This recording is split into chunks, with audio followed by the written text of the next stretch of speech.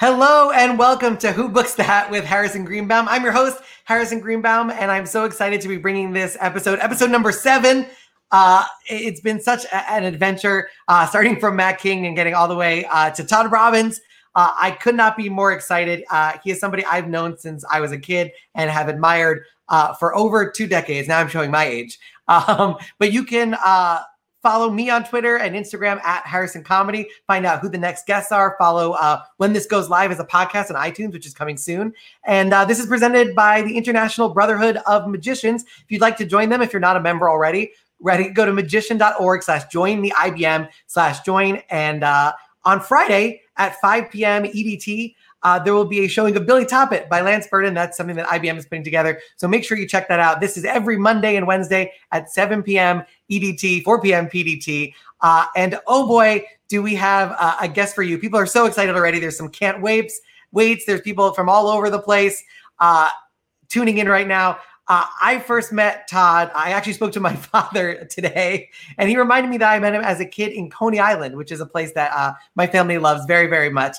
And then as a child, I was one of the first charter members of Monday Night Magic, the longest running off-Broadway magic show, and have gone from being a fan of the show to being a headliner of the show. And one of the reasons I was able to do that is because of the generosity and kindness of this legendary man I'm about to introduce to you. One of my favorite performers, nay, people on this planet, make some noise, get excited, coming to you from his mausoleum somewhere in New York City. Give it up for Todd Robbins, everybody. Well, hello, Harrison. How are you? Yes. I love it. This whole show is about trying to find out where the bodies are buried, but I guess they're just behind you.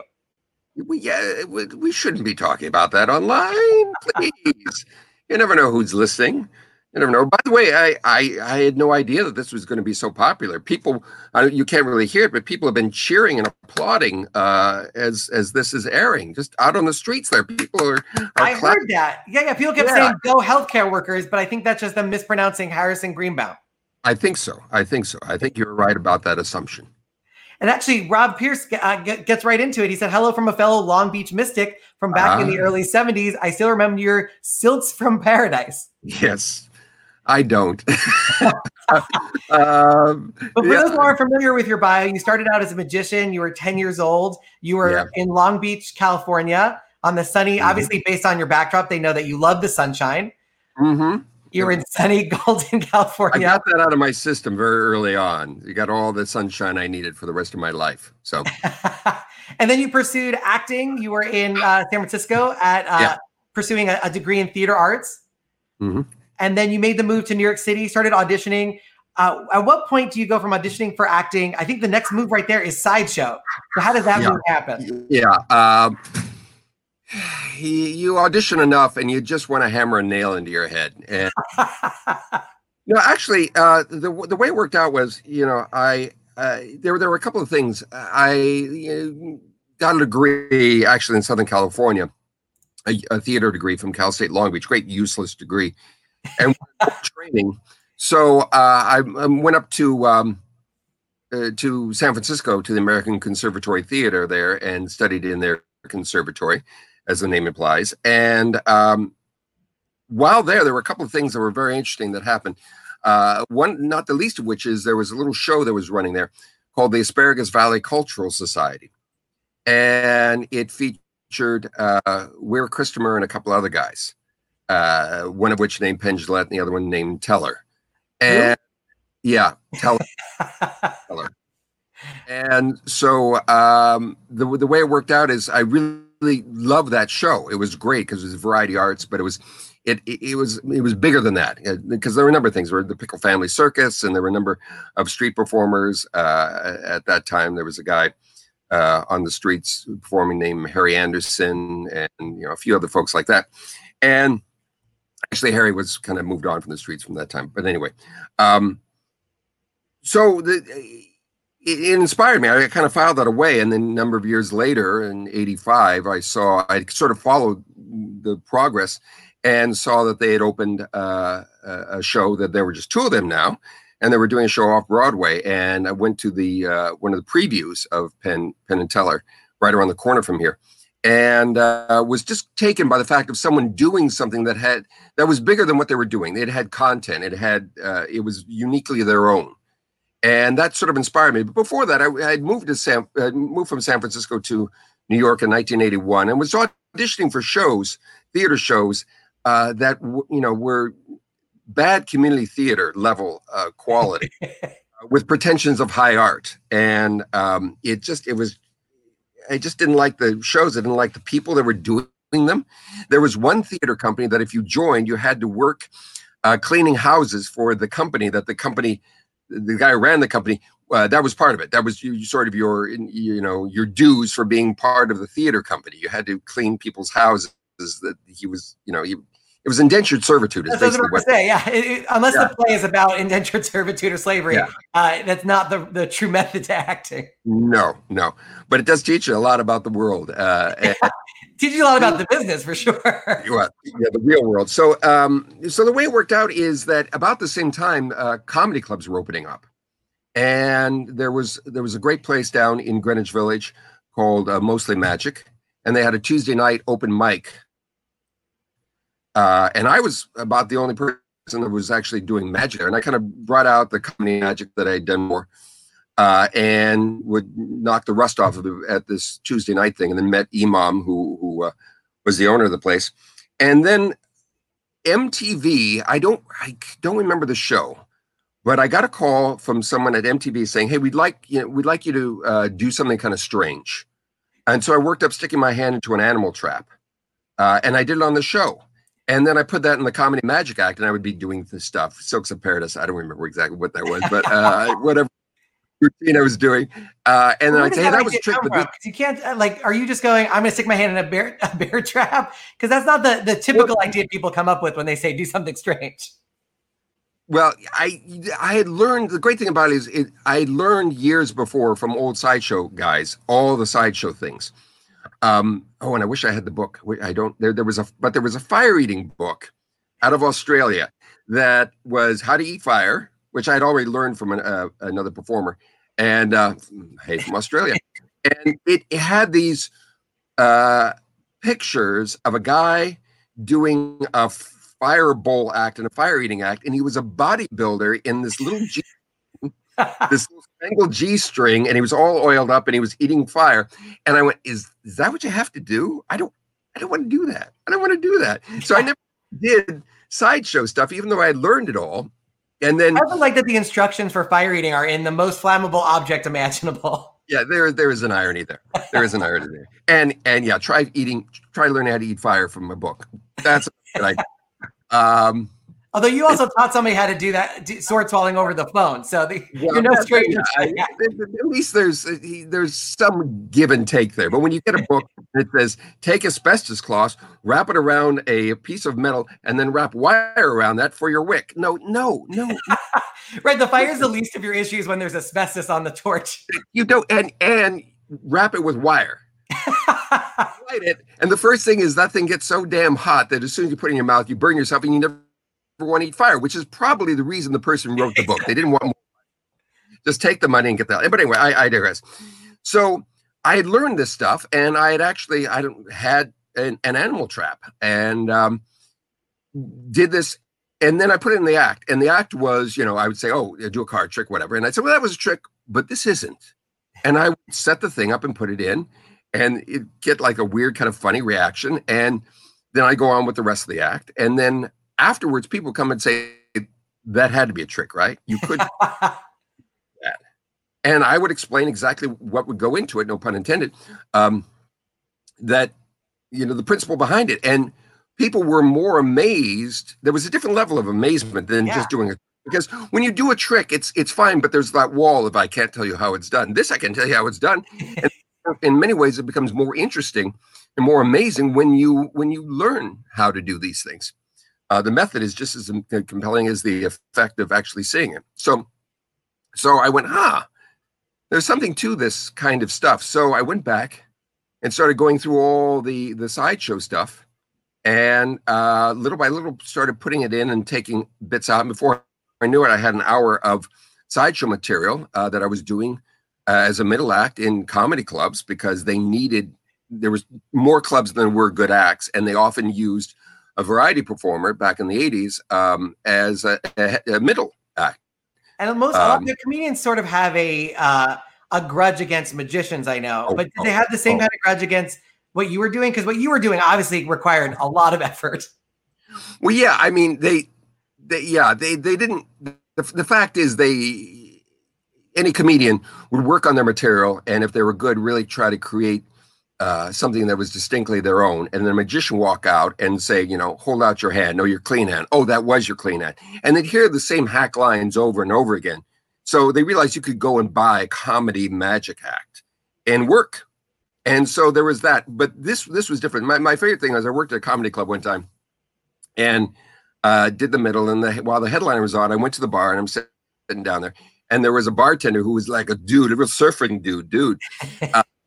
He said, that was awesome. That was great. Yeah, I was laughing, and that was like so wow, with the nail going in the nose. He said, listen, you can party with us anytime, but you got to buy your own blow because we're not supplying that nose. So I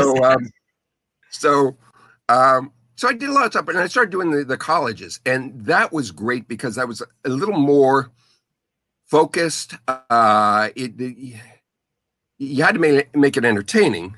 But at the same time, you could also get into a little content, and I would throw in some history of it. I'm dressed in a suit and tie, and take off my shoes, and walking over broken bottles, and I'm blowing up a hot water bottle like a balloon until it bursts, and nailing a nose and eating glass and doing all this stuff, and then kind of telling them things, and then putting content into it about what these things are. Doing talking about belief and walking over broken bottles in my bare feet. And could go a little deeper. And then at the end, I had a little spiel that kind of tied the whole thing together.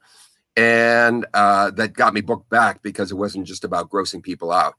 So I started, did that for a number of years, a lot of years, in the 80s and into the 90s. And then what was significant was in 1992, they needed performers out in Coney Island at the Sideshow. Dick Zigun, who was the founder of Coney Island, USA, he put out an ad in the Village Voice, a weekly free newspaper here in New York. And there we go. There's the Mermaid Parade. I don't know whose that is. Who the King Queen? Oh, that's Adam Savage, I think.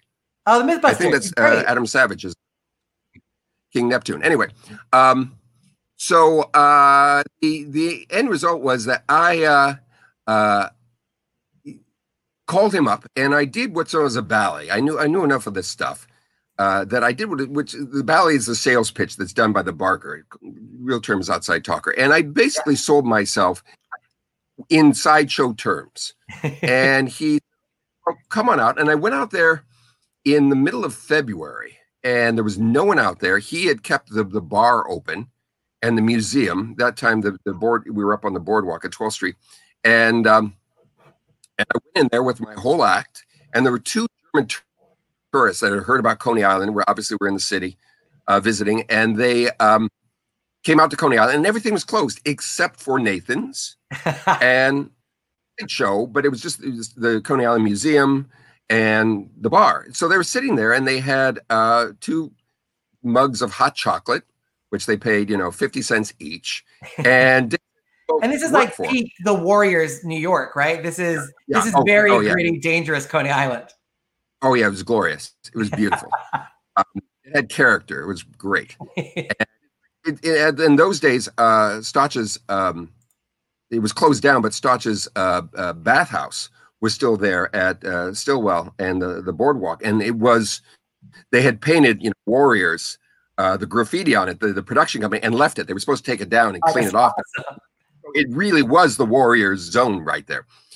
Anyway, so I did an hour for these 2 German tourists who spoke no English whatsoever. And I'm doing all this stuff, and they're looking at me like, was ist los? And at the end of it, Dick came up and shook my head and said, a kindred spirit. We start on Easter weekend. And I said, sure. So that was it. Now, he tells the story differently. He said, those German tourists were amazed, and they got the greatest show for $1. And they didn't know what the Fagawi was. They had no idea who this guy I was and why he was inflicting mayhem upon himself. And I think when I finished, they got out of there very quickly thereafter. They had seen enough. But anyway, I started out there, and it was talking the front, doing the ballets, and then running in and eating glass, and then going back out and talking in the front, and then coming back, and it was great. And then worked. I did a couple of like 2 full seasons out there, and then would be the sort of the designated hitter. If anyone needed some time, I would go in and fill in the hole in the show, because it was a 10-in-1. There were 10 acts in every show. So since I did all the stuff, I could do various things. I could swallow swords or eat the fire if they didn't want the fire eating. I was sword swallowing and whatever. And then and in the hierarchy, there are the natural borns, and then that even though it requires an incredible amount of practice and bravery, is sort of lower up on the totem pole of sideshow performers. What you were doing? We're known as working acts, and the fact is, for the most part, you can learn how to do it. You're not natural born. You're not a self-made freak. You don't have tattoos all over your body, or women that have grown a beard out or something like that. But the working acts are basically, and anyone can learn this. And in 2001, when Melvin Burkhart, who was the last of the old sideshow performers of his generation, when he died, I went to Dick Zig and I said, we've lost a generation.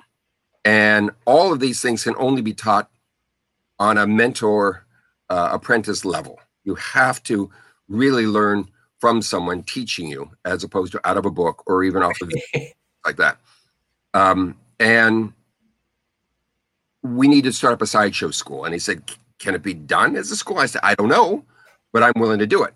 So I started up the sideshow school out there, and it's still going on. I'm not running it anymore. A guy named Adam Rinn is doing, and he's doing a very good job with it.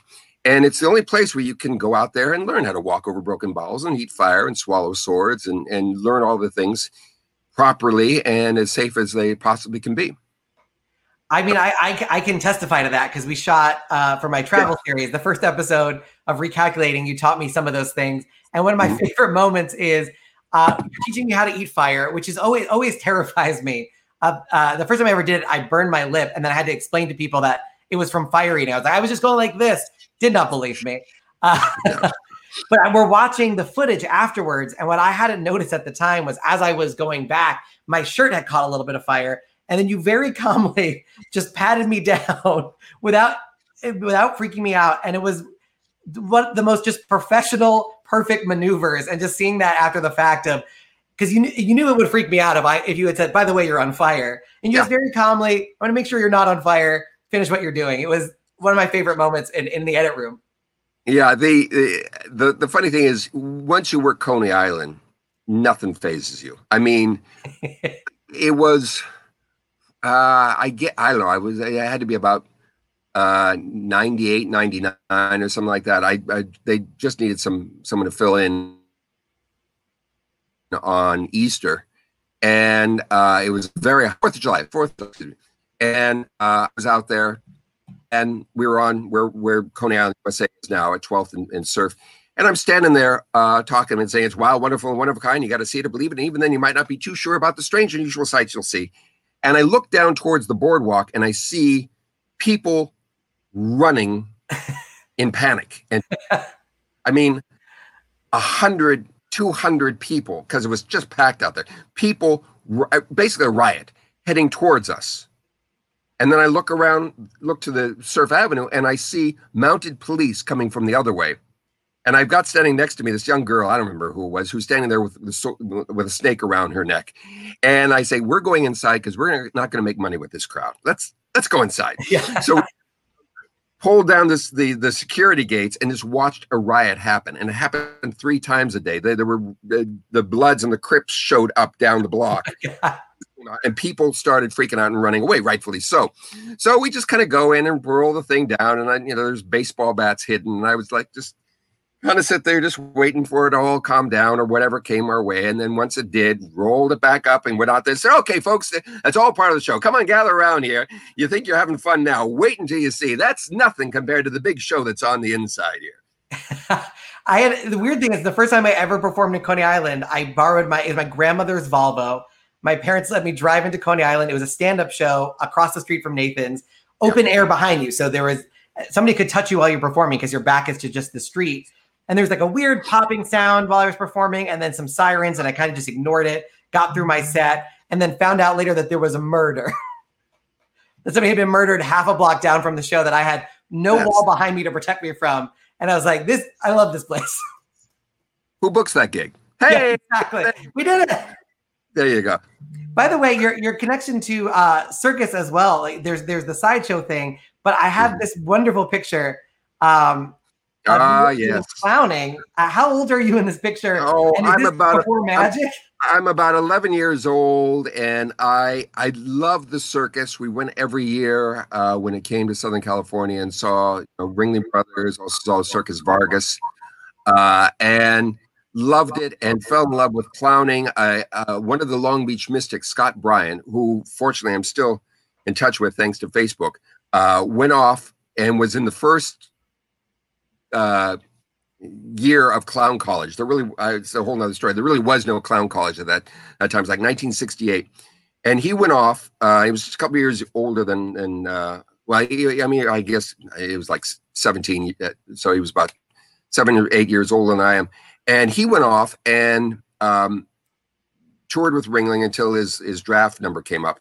And he came back off on the road, and the Long Beach Mystics, the group I was part of, we did a show every year called It's Amazing. And the second half of the show was called Circus World or Circus Time or something like that.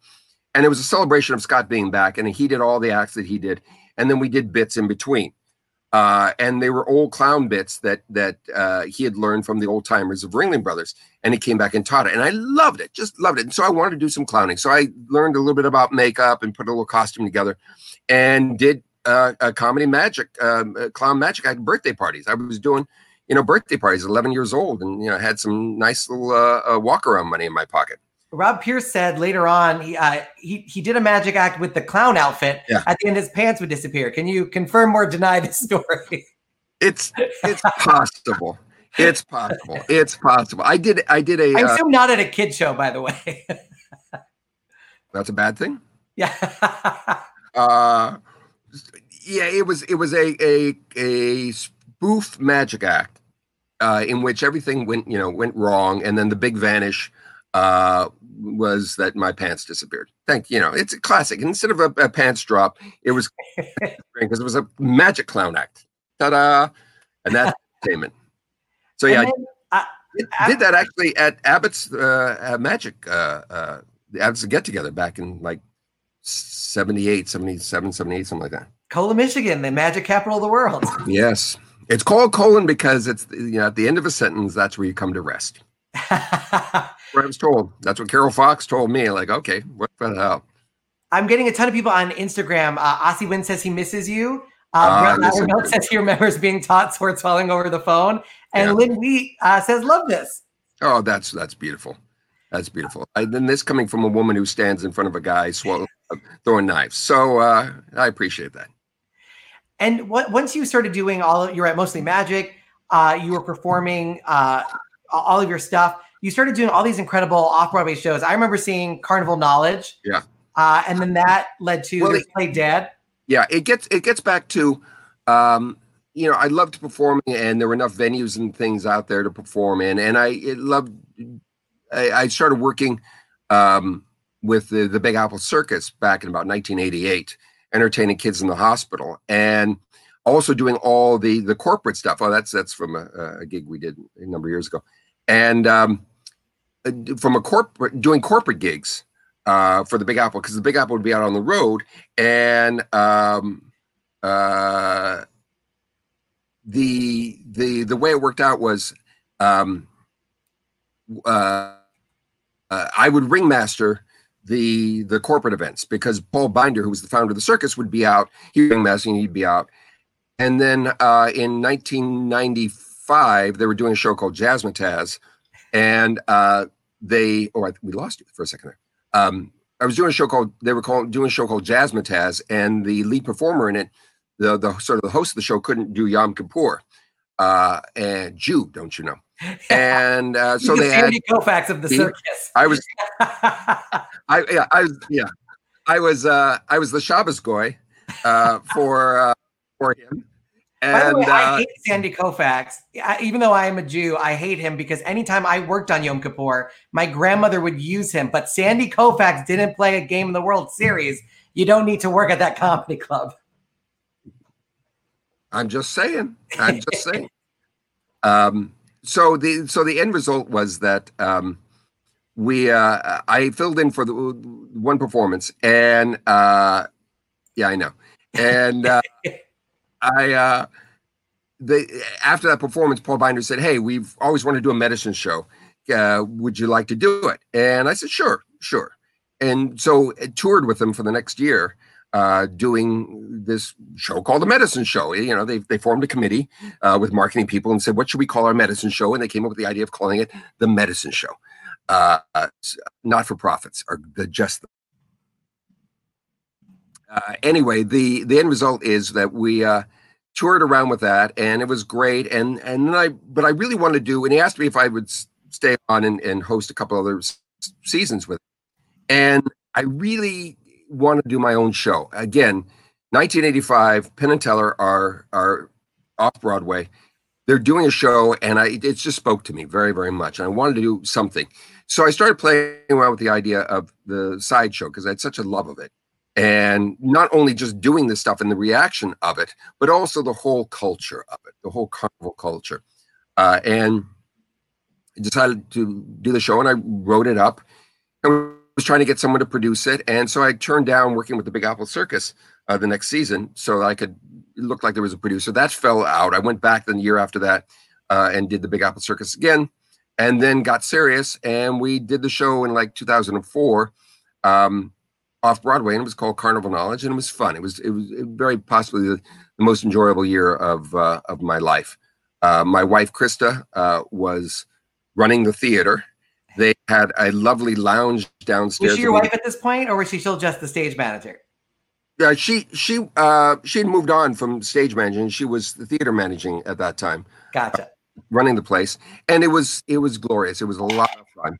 If people want to see little glimpses of it, there is a documentary that was done called American Carney, and it's on Amazon Prime and other places like Amazon Prime that are not Amazon Prime, but and it's fun because it kind of grabs a nice little chunk of the world of the carnival, and I'm sort of at the center of it. And you see a lot of the kind of stuff I was doing back then, and it was fun. It was just an enjoyable experience, and we basically lived at the theater there. Spent so much time, and it was just a joyous time. And then we toured around with that a little bit, and got the Gorilla Girl up and running. I remember being blown away because that illusion is incredible, and that was my first opportunity to see it in real life.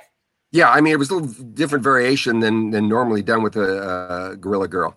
For those of you that don't know what we're talking about, it's an illusion that's based upon Pepper's Ghost that has been done in carnivals for many, many years. Apparently, this version of it came out of South or Central America. The idea of doing this, and what is done is a young lady, scantily clad in animal skins, covering her essential parts, stands on stage in a cage and put into a hypnotic trance, and it transforms right before your eyes. It looks like a cinematic effect, transforms into a gorilla, but the gorilla's hypnotized. There's no need to fear, and then the shakes off the trance, the gorilla, and then comes forward, breaks down the door, and goes after the audience, and people scream and go running out of the tent. And just then the outside talker is saying, folks, if you're wondering what all the screaming is about, the young lady right here, and she's standing out front there, they just saw an amazing spectacle. This young lady, and goes in the spiel, because people running out attract a lot of attention, and you just keep doing it as a grind. So I always wanted to do the Gorilla Girl, Gorilla, that's also known as, and I had a little variation on, a little twist on the end. There was an homage to people like Blackstone, a little switcheroo, and I'll just basically explain that I'm standing on stage at a microphone talking to the audience, saying, to the girl in the cage, think gorilla, think back, not 10 years, 1,000 years, but a million years, think back to an earlier primordial form, think gorilla, think gorilla, change into a gorilla. And she changes. The gorilla shakes off the thing and starts breaking down the door. And I say, run for your lives. I jump off the stage and run up the island. The gorilla breaks free, comes down the edge of the stage, starts laughing. The lights come up full because there's been strobe lights and sirens and red lights, emergency lights and stuff like that. And then I would the guy on the gorilla laugh and pointing and take off the mask, and it was me. So that was a little switch. Oh, that's amazing. Yeah, that's a little Lance Burden in the end. Yeah, exactly. It's a time honored little bit there. And I love that. It also allowed me to.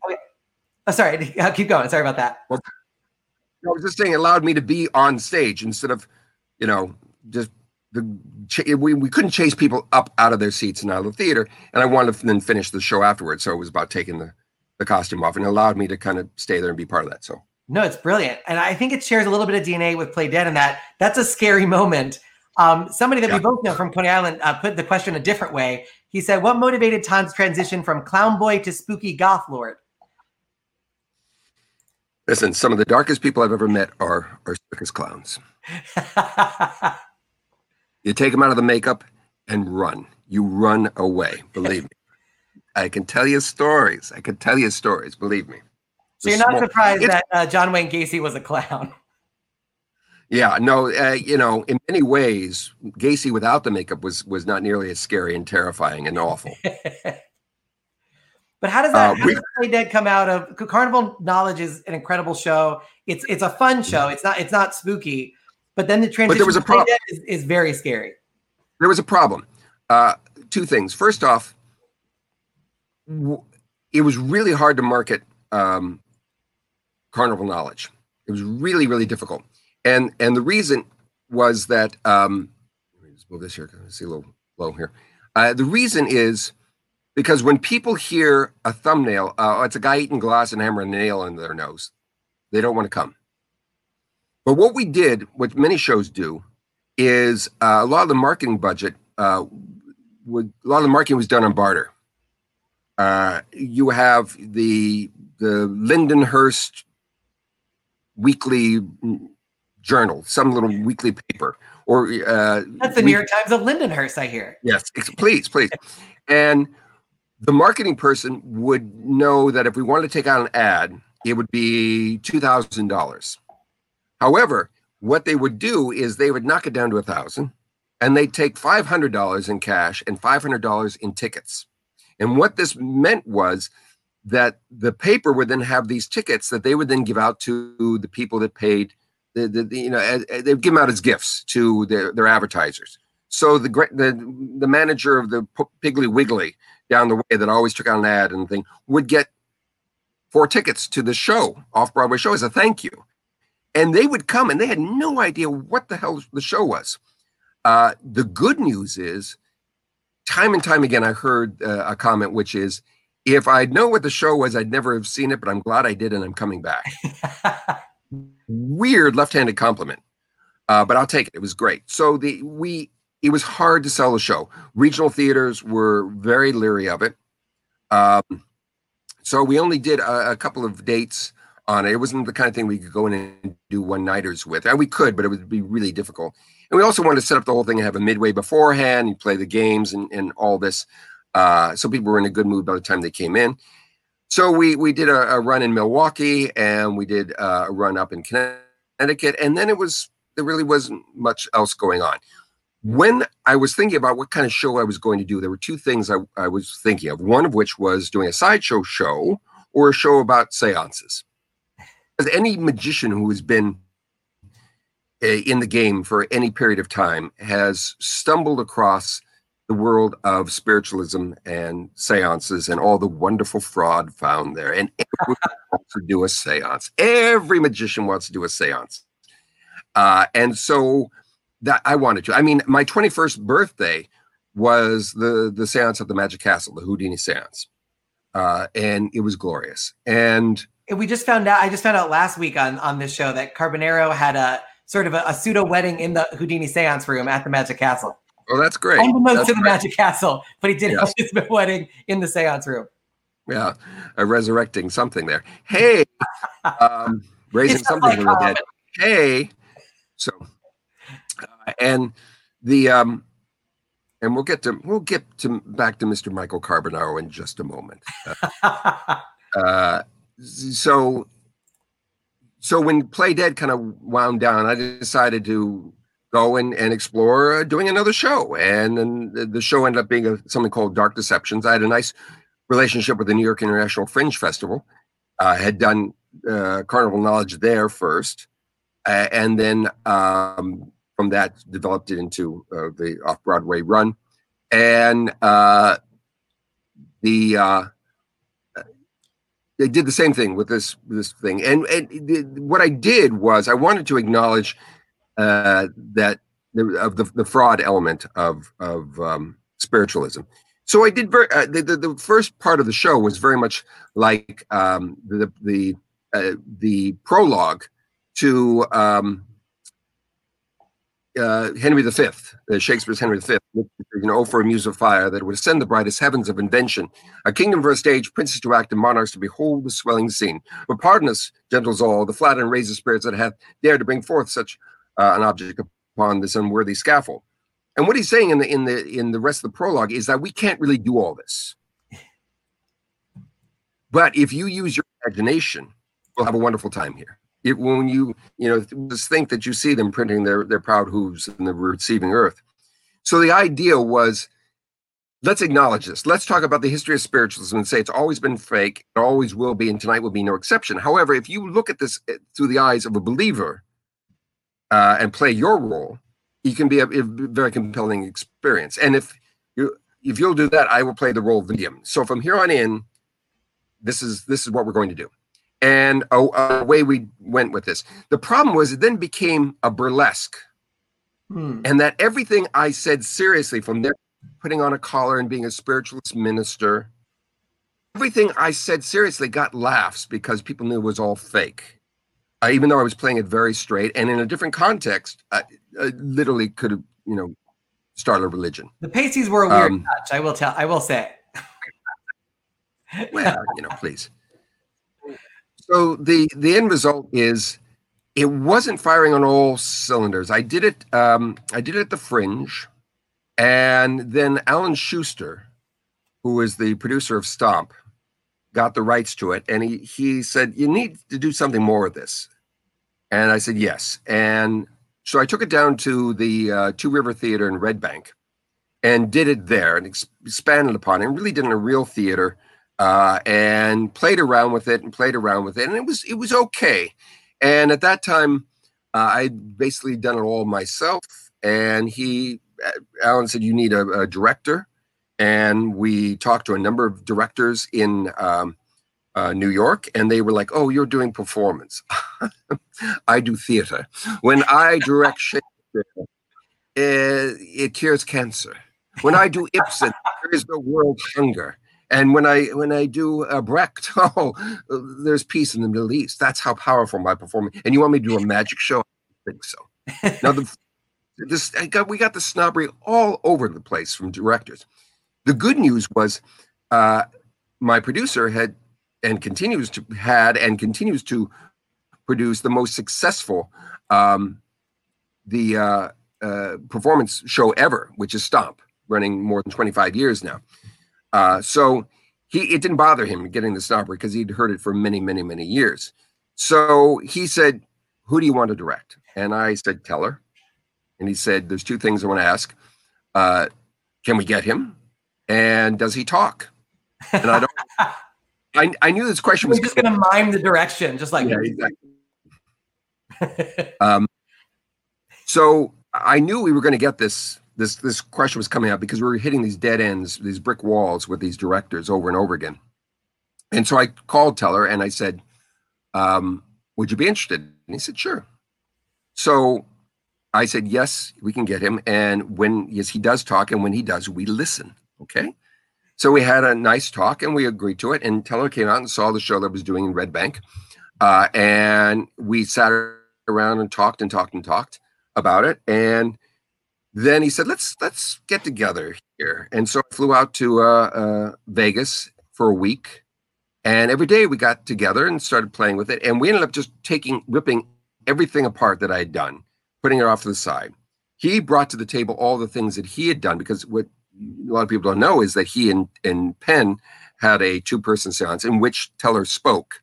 They had done a table seance.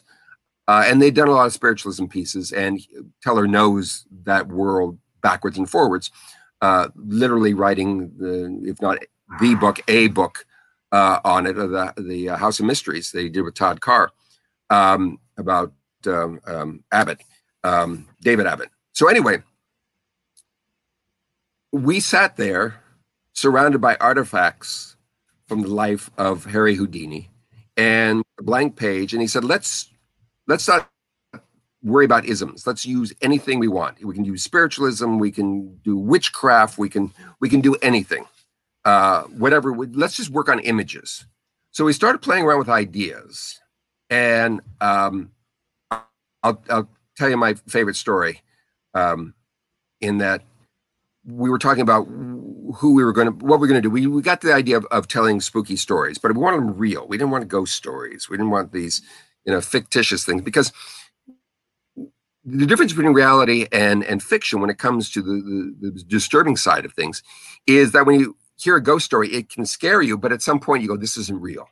But there's something much more terrifying when you're talking about things that happened before by real people, because it implies that it happened before and therefore it could happen again. And maybe this will happen to you.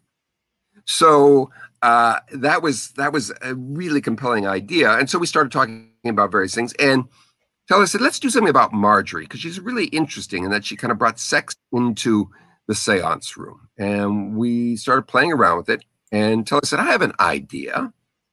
And this is I should warn our viewers here that I'm going to use some language here. Oh, no. That might young viewers, but yes. And by the way, one of the things that keeps coming up in the comments over and over again, Ron said, "Will we see Play Dead again?" Sean Farquhar, past president of the IBM, said, "I've only seen the film from Play Dead, but would love to see it live." I do think one of the things that is so remarkable about it is it's such a roller coaster ride and so emotionally affecting that there's nothing like it. I actually saw it at the end of a week of Magic Camp. So I hadn't slept in 7 days, and somebody said, I have a ticket to see Play Dead. And that's perhaps the best state, because I was in a semi hallucinogenic state in that sense, that I was exhausted.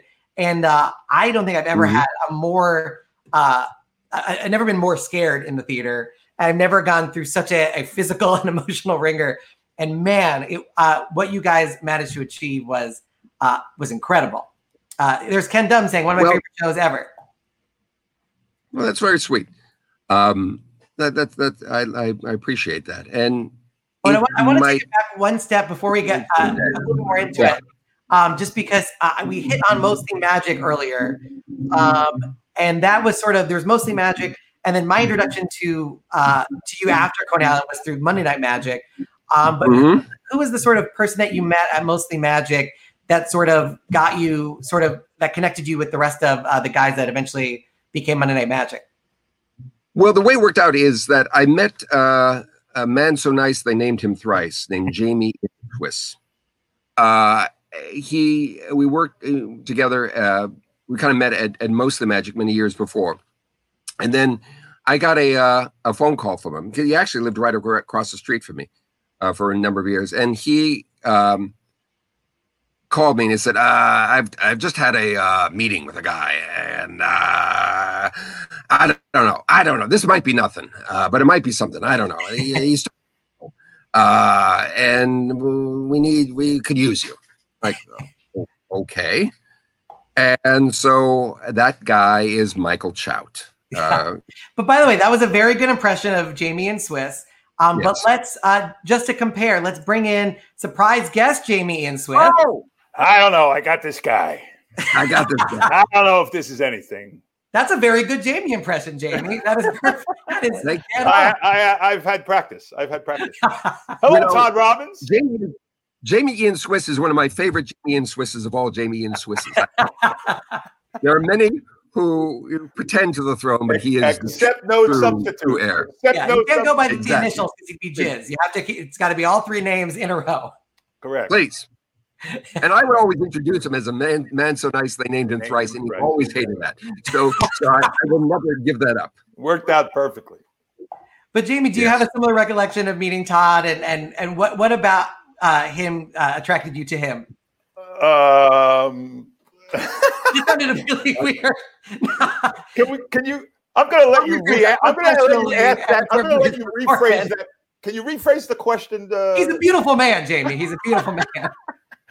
So, as Todd just mentioned, we had met at Mostly Magic when I moved back from Mostly to New York City in '92 after having been in DC for some years as a magic bartender for Bob Sheets at the Inn of Magic. I immediately started working at Mostly Magic. I worked every Wednesday night behind the bar and then would close the Wednesday night close-up show. But then about every 2 months, 2.5 months or whatever the schedule was, I'd headline. And the first time for the weekend, Friday, Saturday, and the first time I headlined, there was this opening act I'd never heard of, I'd never met. It was this guy named Todd Robbins who came out, and amongst other things, he broke a concrete block over his head. And I said, "This is fucking great. I gotta meet this guy." And we sat down to talk afterwards. I said, "What's your story? Where do you?" And we talked, and I said, "Where do you live?" And he goes, 45th and 9th. And I said, "No, I live at 45th and 9th." And I said, "No, you don't." I think Todd still lives at 45th and 9th. There's something, yes, and there's something about Todd's sort of nature and tonality that he's always up to something, even when he's not. And just him looking me in the eye, face over here, exactly, and just looking me in the eye and saying, "No, I live at 45th and 9th." By the time the conversation was over, I was completely pissed off, and I was sure I was being gaslighted. And then about 2 weeks later, I was in the requisite neighborhood Korean deli at like midnight, and there's Todd. I said, "What are you doing here?" And he goes, "I told you, I live across the street." And it was from that time that we very quickly became very good friends, and we would pick up each other's mail when one or the other of us was on the road, and we went out drinking together all the time.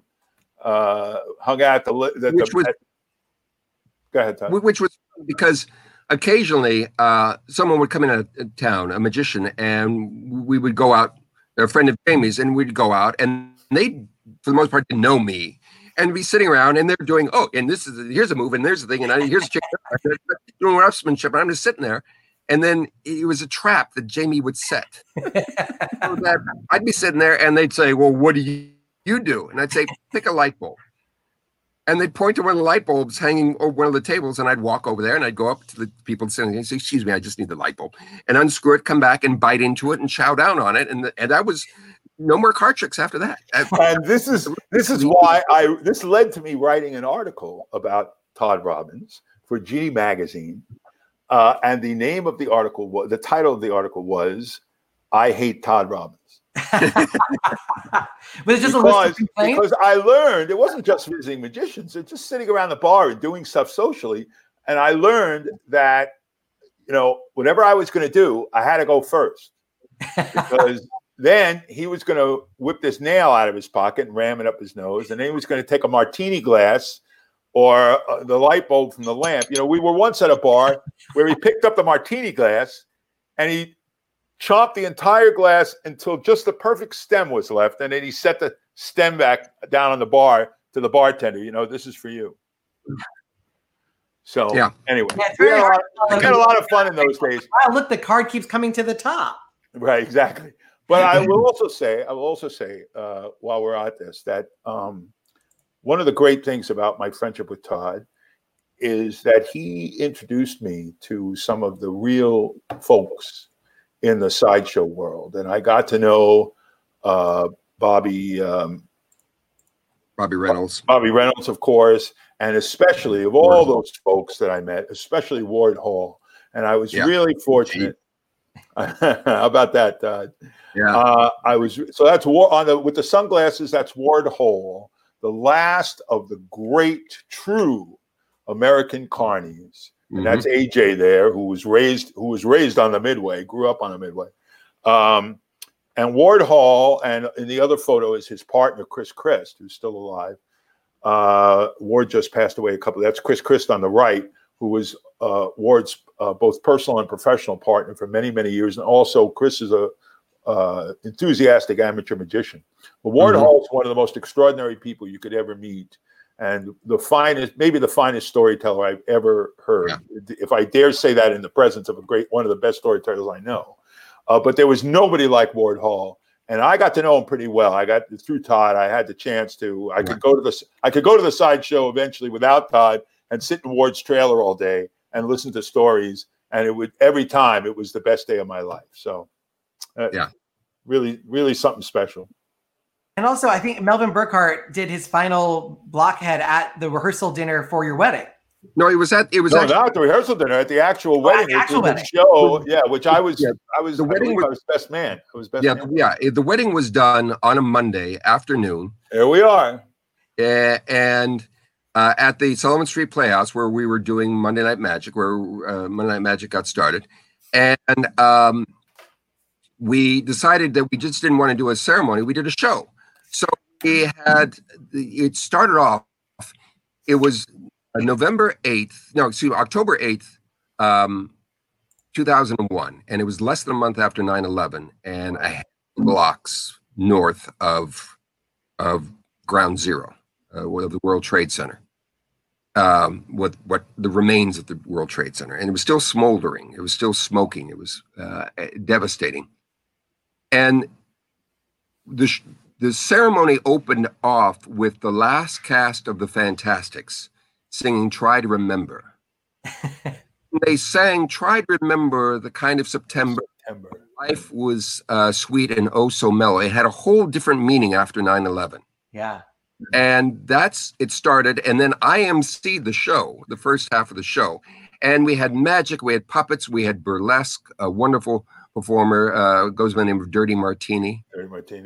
And Chris McDaniel roping and whipping. And then the end of the first half was Melvin Burkhart, the last of the old sideshow guys, the guy who created the act, not the actual skill, but the actual act of what's known as the human blockhead, of hammering a nail into your nose for fun and profit. He developed that in 1929, and he did the act, and I knew something was up. I'd known Melvin for many, many years. And I don't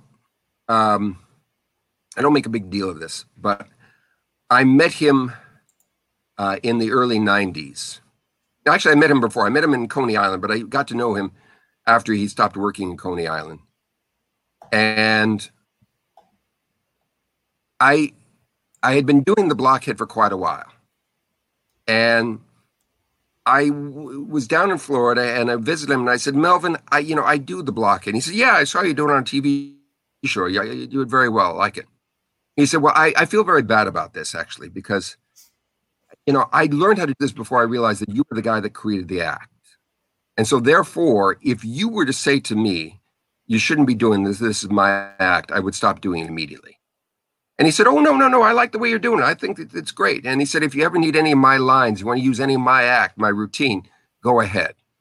And it was such a large gesture, a beautiful, selfless gesture, that from there on in, I sent him a royalty check when I was doing this. Because he was retired. He was, in his 80s at that time, and living in a trailer in Riverview, Florida, just outside of Gibsonton. And so I sent him off these checks every once in a while. And I would always get a phone call when he would get them, and he'd thank me, would have a lovely talk. And he was just a generous, wonderful man. So when we were getting married, I reached out to him and I said, I'd like to hire you to come and perform. And he said, oh, you don't have to hire me. Before you finish that, there is another guest at that wedding who I'd like to bring in. Oh, dear. Either confirm or deny all of these stories. It is a good friend of all of us, somebody we all love, Peter Samuelson, everybody. Hey. Hey, it's As a matter of party. Exactly. I was there at that day. You know, it's Todd. funny. He's the most tech savvy of all. That was a fabulous story. And by the way, what Jamie didn't tell you is that the connection between Michael Choate and Todd Robbins went through Jamie, but Jamie came there because of me. Correct. I was responsible. Fuck you. I just want to say, Peter Samuelson, fuck you. Yeah, those were the first F-bombs of this program that is airing to children, but properly placed. They've got to learn sometime. They've got to learn sometime. Yeah. And might as well be from. I didn't want to cut you off from the Melvin Burkhart story. I just wanted to bring Peter in because I wanted you to get to the end of that because that was a beautiful moment. It was. I promise. So Melvin came up and we spent a couple of days together, and it was charming. There was something a little off, and I didn't know. I found out right before our wedding that he had been very sick and he almost didn't make it. He came up with his daughter Bonnie because Joyce, his wife, her health wasn't that great. She didn't travel very much. So the end result is Bonnie came up and said, Dad is not been doing very well. And I go, oh. He was like, oh, I'm fine. He wasn't. And he did the show, and he was a little foggy, kind of flubbed a couple of lines of a routine he'd been doing for 70 friggin' years. And, this is kind of interesting. And we had a glorious time. And then a month later to the day, November 8th, he died. And his last performance was at our wedding. And a few weeks after that, I got a package from Joyce and from Bonnie with Melvin's props in it, including, where the hell is it? Well, that's the hat, and that's the hammer. I've got the nail around here somewhere. I can't do Melvin's nail because it's too damn large. But and that's Todd's son Finn, who has taken on the family tradition of the human head. So. In the words of Alan Kennedy, the inventor of the center deal, to die Vernon after Vernon's kid did an ace trick for the professional cheat, Alan Kennedy said, "Vernon, you're bringing that kid up right." Yeah. So, so the end result was that I got this package from Melvin's widow with his props, and then a couple weeks later, I got Melvin. Melvin didn't want a funeral. He didn't want a memorial service. He didn't care. He said, "When I'm dead, I'm dead. That's the end of it." So I got his remains, and we ended up going out on February. Coney Island. Yeah, February. I'll have to look this up exactly. I think February 17th. Wrong. I know I've got that wrong.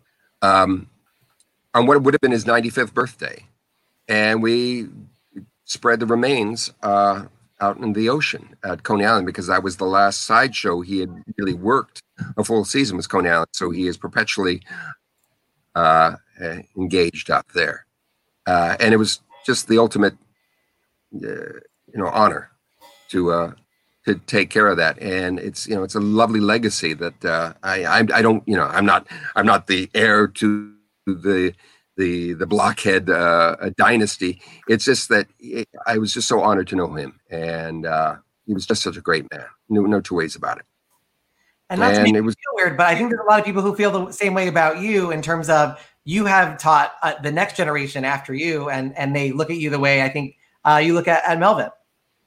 Well, yeah, I mean, the way it worked out was that Melvin was so generous, and he was such an inspiration, and he was a giver, and that's why I wanted to start up the sideshow school to keep this going in his name. The school is sort of dedicated to his memory out in Coney Island, and the thing that I always find kind of amusing is that another performer who I met about the same time I met Melvin was Bobby Baxter, the great Bobby Baxter, one of the funniest magic acts ever. And you're getting nods from these guys because we knew them very well.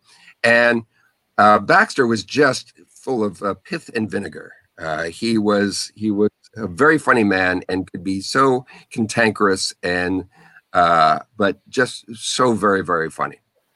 We worked together at Mostly Magic, and one time I introduced him, and I said, we called him Professor Bobby Baxter because for all of us that are performers, watching him is truly an education in great magic and wonderful comedy timing. There's no one else quite like him. You're going to have a wonderful time. Here is Professor Bobby Baxter, and he walks out on stage, and he gives this kind of dirty look. And he goes into his routine. He walks off stage, and he said, "What the hell was that introduction?" Another word which Jamie used earlier, which I will not use again. He said, "What was that all about?" I said, "What do you mean? I thought that was a great terrible introduction, saying that I'm going to be doing great magic and I'm a funny man." So they all said, yeah, make us laugh, funny man, make us laugh. You don't say that I do comedy. Listen, we have another show tonight. You're going to walk out there and all you're going to do is say, "Ladies and gentlemen, we're going to have a great time with our headliner. Here's Bobby Baxter." That's all you're going to say. And I said, "Well," I said, "No." He said, "No, that's what you're going to say. That's all you're going to say." Now, the thing about Bobby Baxter is that he would take forever. He would get there in the middle of the afternoon and unpack his props and clean everything off and put it all over here. And his containers and then of get everything and then set up his act. But cottage cheese, he'd bring his own food because he didn't trust any food. This is the real work that he made. So crap, yeah, it's real work. And so he had all this, and it took him forever. And so I'd have to keep an eye to see if he was actually ready to go on. That's one of the reasons I would do a long introduction, because he would have to be like standing right there ready. Because if I introduced him, he wasn't ready, I would have to go on and say, he said, "Just say that." I said, "But Bobby, you're never." He said, Just say that. Just say you're gonna have a great time. Here's our headliner, great guy, Bobby Baxter. That's it. That's okay." So the second show, I say, "Oh, folks, I hope you're having a great time. We have a wonderful performer, our headliner for tonight. You're going to have a wonderful time." When there's Bobby Baxter, and I hear from off stage, "Keep talking." I'm going to kill him. And once you got him on, you couldn't get him off. Yeah, I couldn't get him off. Couldn't get him off. I can't relate to that at all. We're really the last place that he worked steadily late in his life. And he continued to headline for us into his early 80s. And other than the fact that you couldn't get him off the stage, he was fabulous. He was never not bring the house down funny. He was a really extraordinary performer. And Peter working. I mean, during the Depression, there are these great stories of him going up to very fancy hotels, dressed up to the nines, and walking into a party at some point and said, "Oh, I just finished working at the floor above you, but I'm here, so I can give you a show for a cut rate if you need, because I've already just done one." And then he would get booked. Yeah. And I heard, maybe this was through the grapevine, that last year there was a show in Michigan, Peter, that you might have done with Todd that might be worth talking about.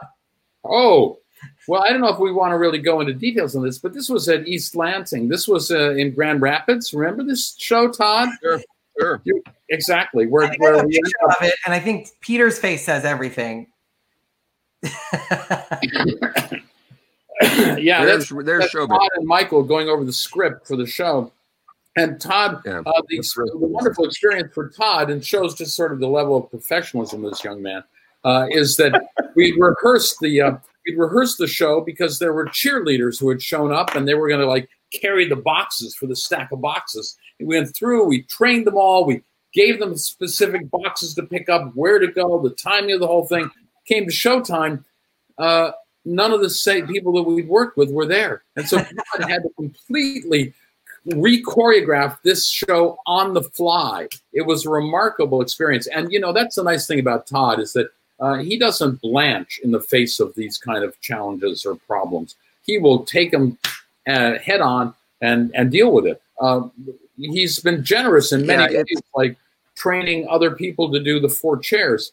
Some people have had disastrous experiences. We may not want to show that video. Yeah, I will. Yes, you can, for a download fee, go to Penguin Video. But of what not to do. So anyway, Who are some of the people you've taught the 4 chairs to, Todd? You have a fabulous routine. A fabulous routine for the human pretzel with the 4 chairs. Who are some of the people you've taught that routine to? Oh, and on the other hand, who are some of the people who've done it who you haven't taught it to? So anyway, Bobby Baxter. I met Bobby Baxter, and I had been doing a bit. I'd finished off my usual show by doing standing ovation bit, and I discovered, just as I discovered with the Blockhead, that was originated by Bobby Baxter. There's a whole story. Make a little clearer what you're talking about, Todd, for people unfamiliar. I will. It is a bit that at the end of the show, you say to them, folks, I'm coming in on the end of the show, and I used to do it with my grandfather. He did it with his little son, Timmy. And the way Bobby would do it is he did a magic act and nothing worked. None of the act. He would come out and do a bird act at the opening to credential himself and actually do something. But it was a very dove act. And then he would go into stand up and then go into the tricks. And that was the form of the act. And all the tricks failed. So he came to the end and he was going to do the linking rings. And he'd come to the end of it and he said, now, when I finish this, I know that some of the tricks haven't worked, but this is working. And when I do the big chain, that's your signal at the end that I am done. And it would be a lovely thing if you enjoy it, if you could give me a standing ovation, because tonight I'm going to go home to my little apartment at 178th and Amsterdam Avenue. It's a 6th-floor run-up building because you don't walk up those stairs, you run. And I'm going to get to the door and I'm going to open it. And my little son, Timmy, is going to be there in his bed. And he's going to sit up in the bed. He can't now because of the leg, his bad leg. And he's going to say, Daddy, Daddy, Daddy, did you get a standing ovation? Did they like you? Did they really like you? Did they give you a standing ovation? So, yeah. So, folks, some of the tricks work, but if you liked me a little bit, maybe I could get a standing ovation. Not for me, but for little Timmy. Please don't make me lie to him again. That's it. Don't make me lie to him. So he would play the thing. Yeah.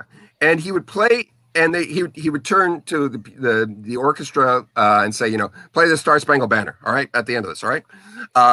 And he would do the thing and then throw the rings down and pick up all the tricks and finish them. And at the end of it, kind of do his bow, get down on one knee and kind of do his bow, and it would standing ovation every night. Well, I did a variation of that, talking about my grandfather. It was a runner through the whole thing. My grandfather, he lives in the old country, Florida. And, he called me earlier and he said, I know you're doing a little magic show tonight and it would be so great if you got a standing ovation.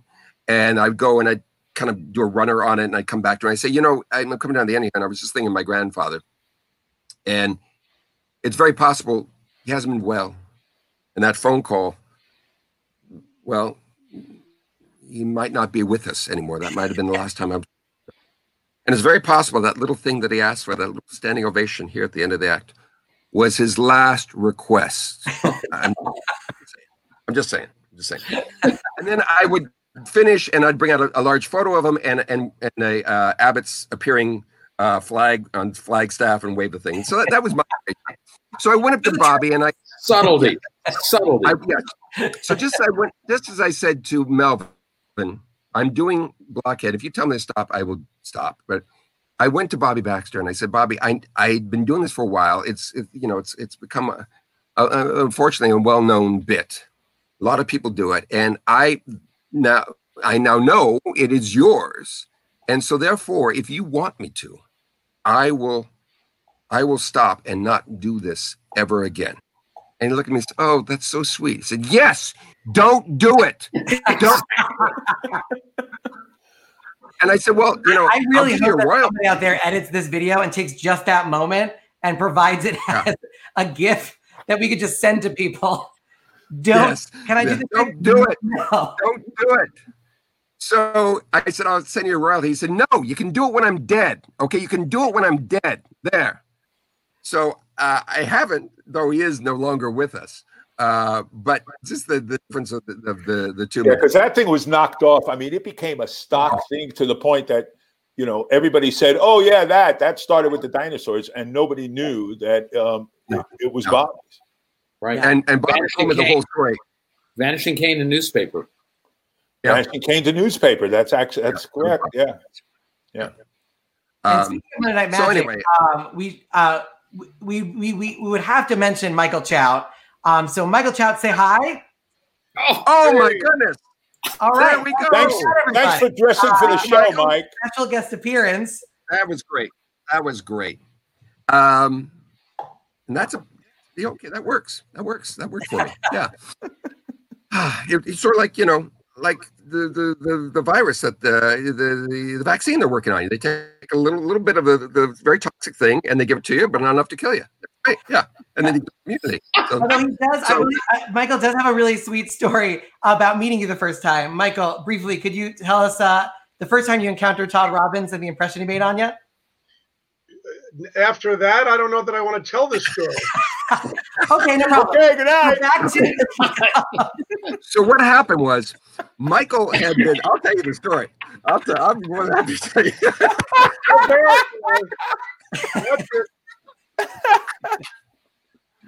I'm so sorry. I don't know what keeps happening to my computer. You guys left So it was out 1996. Wait, you guys left out the part about Bobby Baxter, that some guy came to Monday Night Magic, a friend of Stetson's, and did his little Timmy piece on the show before Bobby showed up at the theater. Do you remember this? No.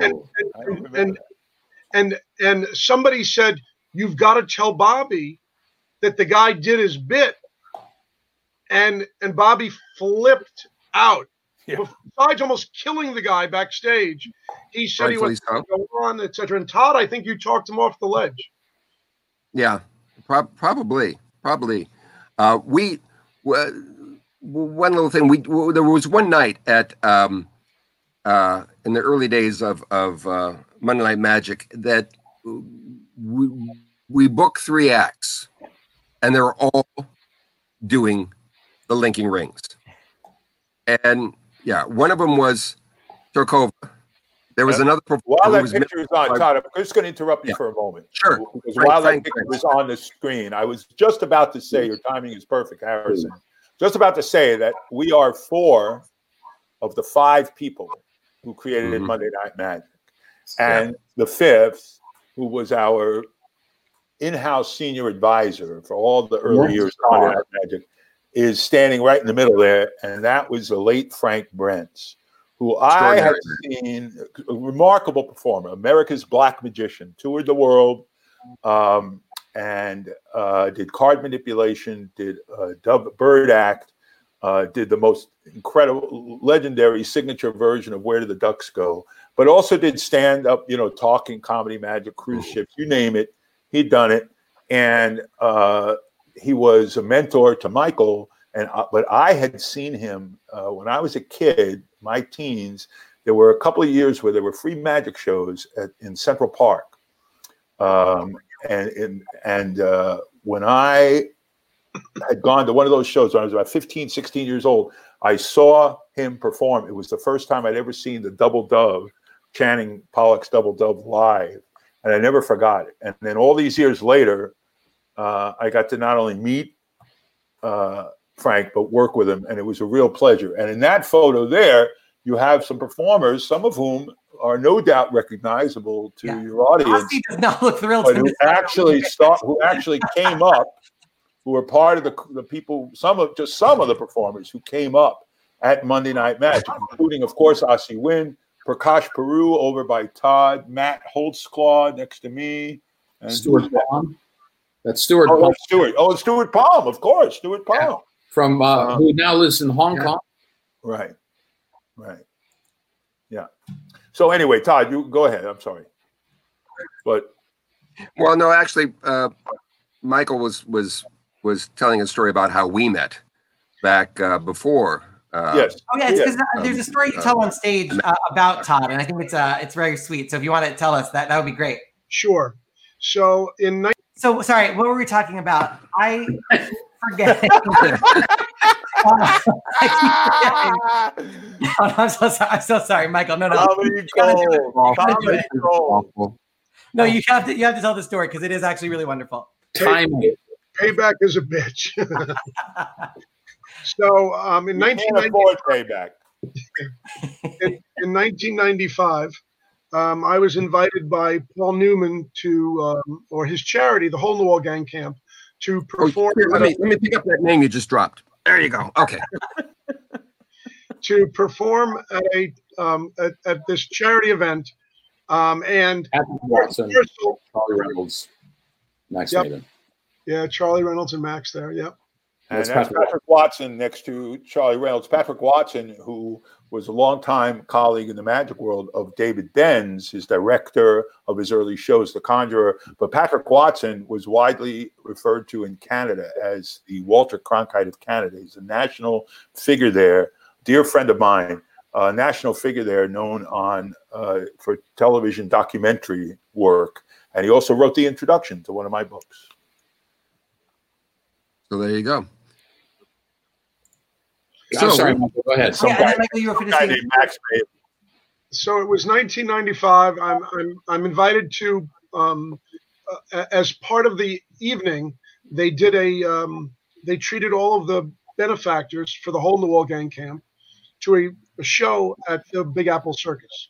And I had never been to the Big Apple Circus, and actually it's really cool because I've been watching the feed tonight, and this sort of goes back in time to part of what Todd was talking about earlier, because that was the year of I call it the Medicine Man, but it was called the Medicine Show. Is that correct, Todd? Medicine Show, yeah. So the Medicine Show, and that was the year, and the show starts. I'd never seen it before, and here comes the host, the Master of Ceremonies, comes out, if I remember correctly, on an elephant. Is that correct, Todd? It was a wagon that was pulled by a baby African elephant. And Yeah. Here he is, bigger than life. And how many people did that tent seat? About 3,000. So, and it was, to my recollection, it was completely sold out that night. 3,000 people, and there is the host of the show, Todd Robbins, who comes out and proceeds to make 3,000 people feel like they were in his living room. And that night, after the show, there was, Todd, if you remember, there was an after party for all of the benefactors at Labar Bat at the time, Which on 57th Street. Yep, or was on 57th Street, and there's Mr. Newman, who I had never met, and there comes in the room Mr. Todd Robbins, and I must say that I was more intimidated to introduce myself to Todd because he was the best performer and still is one of the best performers I've ever seen live in my life. And there he is, and here he is now, and I'm happy to say, on a good day, he is my friend. So No, that's very sweet. And we're starting to get towards the end of the show. I want to make sure I plug everybody. You can follow Todd at Todd Robbins on Instagram. He's an incredible podcast called Abnormalcy. You can follow it at abnormalcypodcast.com. It's available on iTunes and anywhere you get your podcast. Peter Samuelson is Samuelson Magic. You can also follow him on his website, samuelsonmagic.com. Jamie Ian Swiss is on Twitter and Instagram at Jamie Ian Swiss. His website is Honest Liar. He also does incredible consulting work on performance. It's stuff he's done before the pandemic. He's very good at it. It continues into the pandemic. And Michael, what would you like to plug? Just come back. So here's the thing. I feel like my internet connection keeps dropping out at like the worst moments. That's terrible. It's amazing. At the worst moments. Every So, time. so we're coming down to the end here. Let me just say a couple of things. That it's been Play Dead. I just want to kind of tie up some. Yes, please. There was a couple of people who wanted you to we finish did Play your story Dead about, off Broadway. working with We did a lot of. We basically worked on images. Whatever image we wanted, we tried to figure out how to do it. And he came up with an idea. He said, let's do something about Marjorie. Marjorie was a medium who did seances in the 1920s in Boston. She was a socialite there, and she performed often the seances wearing a kimono and nothing else underneath it, and the kimono would often come off during the seances. She'd perform nude. And other things would happen in the dark. So we wanted to do something about that. And so Keller said, what if we have a table on stage and we have a committee of people sitting there like they're attending a seance, and we have a young girl come out in a kimono. She takes it off. She's completely naked, climbs up onto the table. She is held by the people. She lies down on the table, and she's held spread eagle.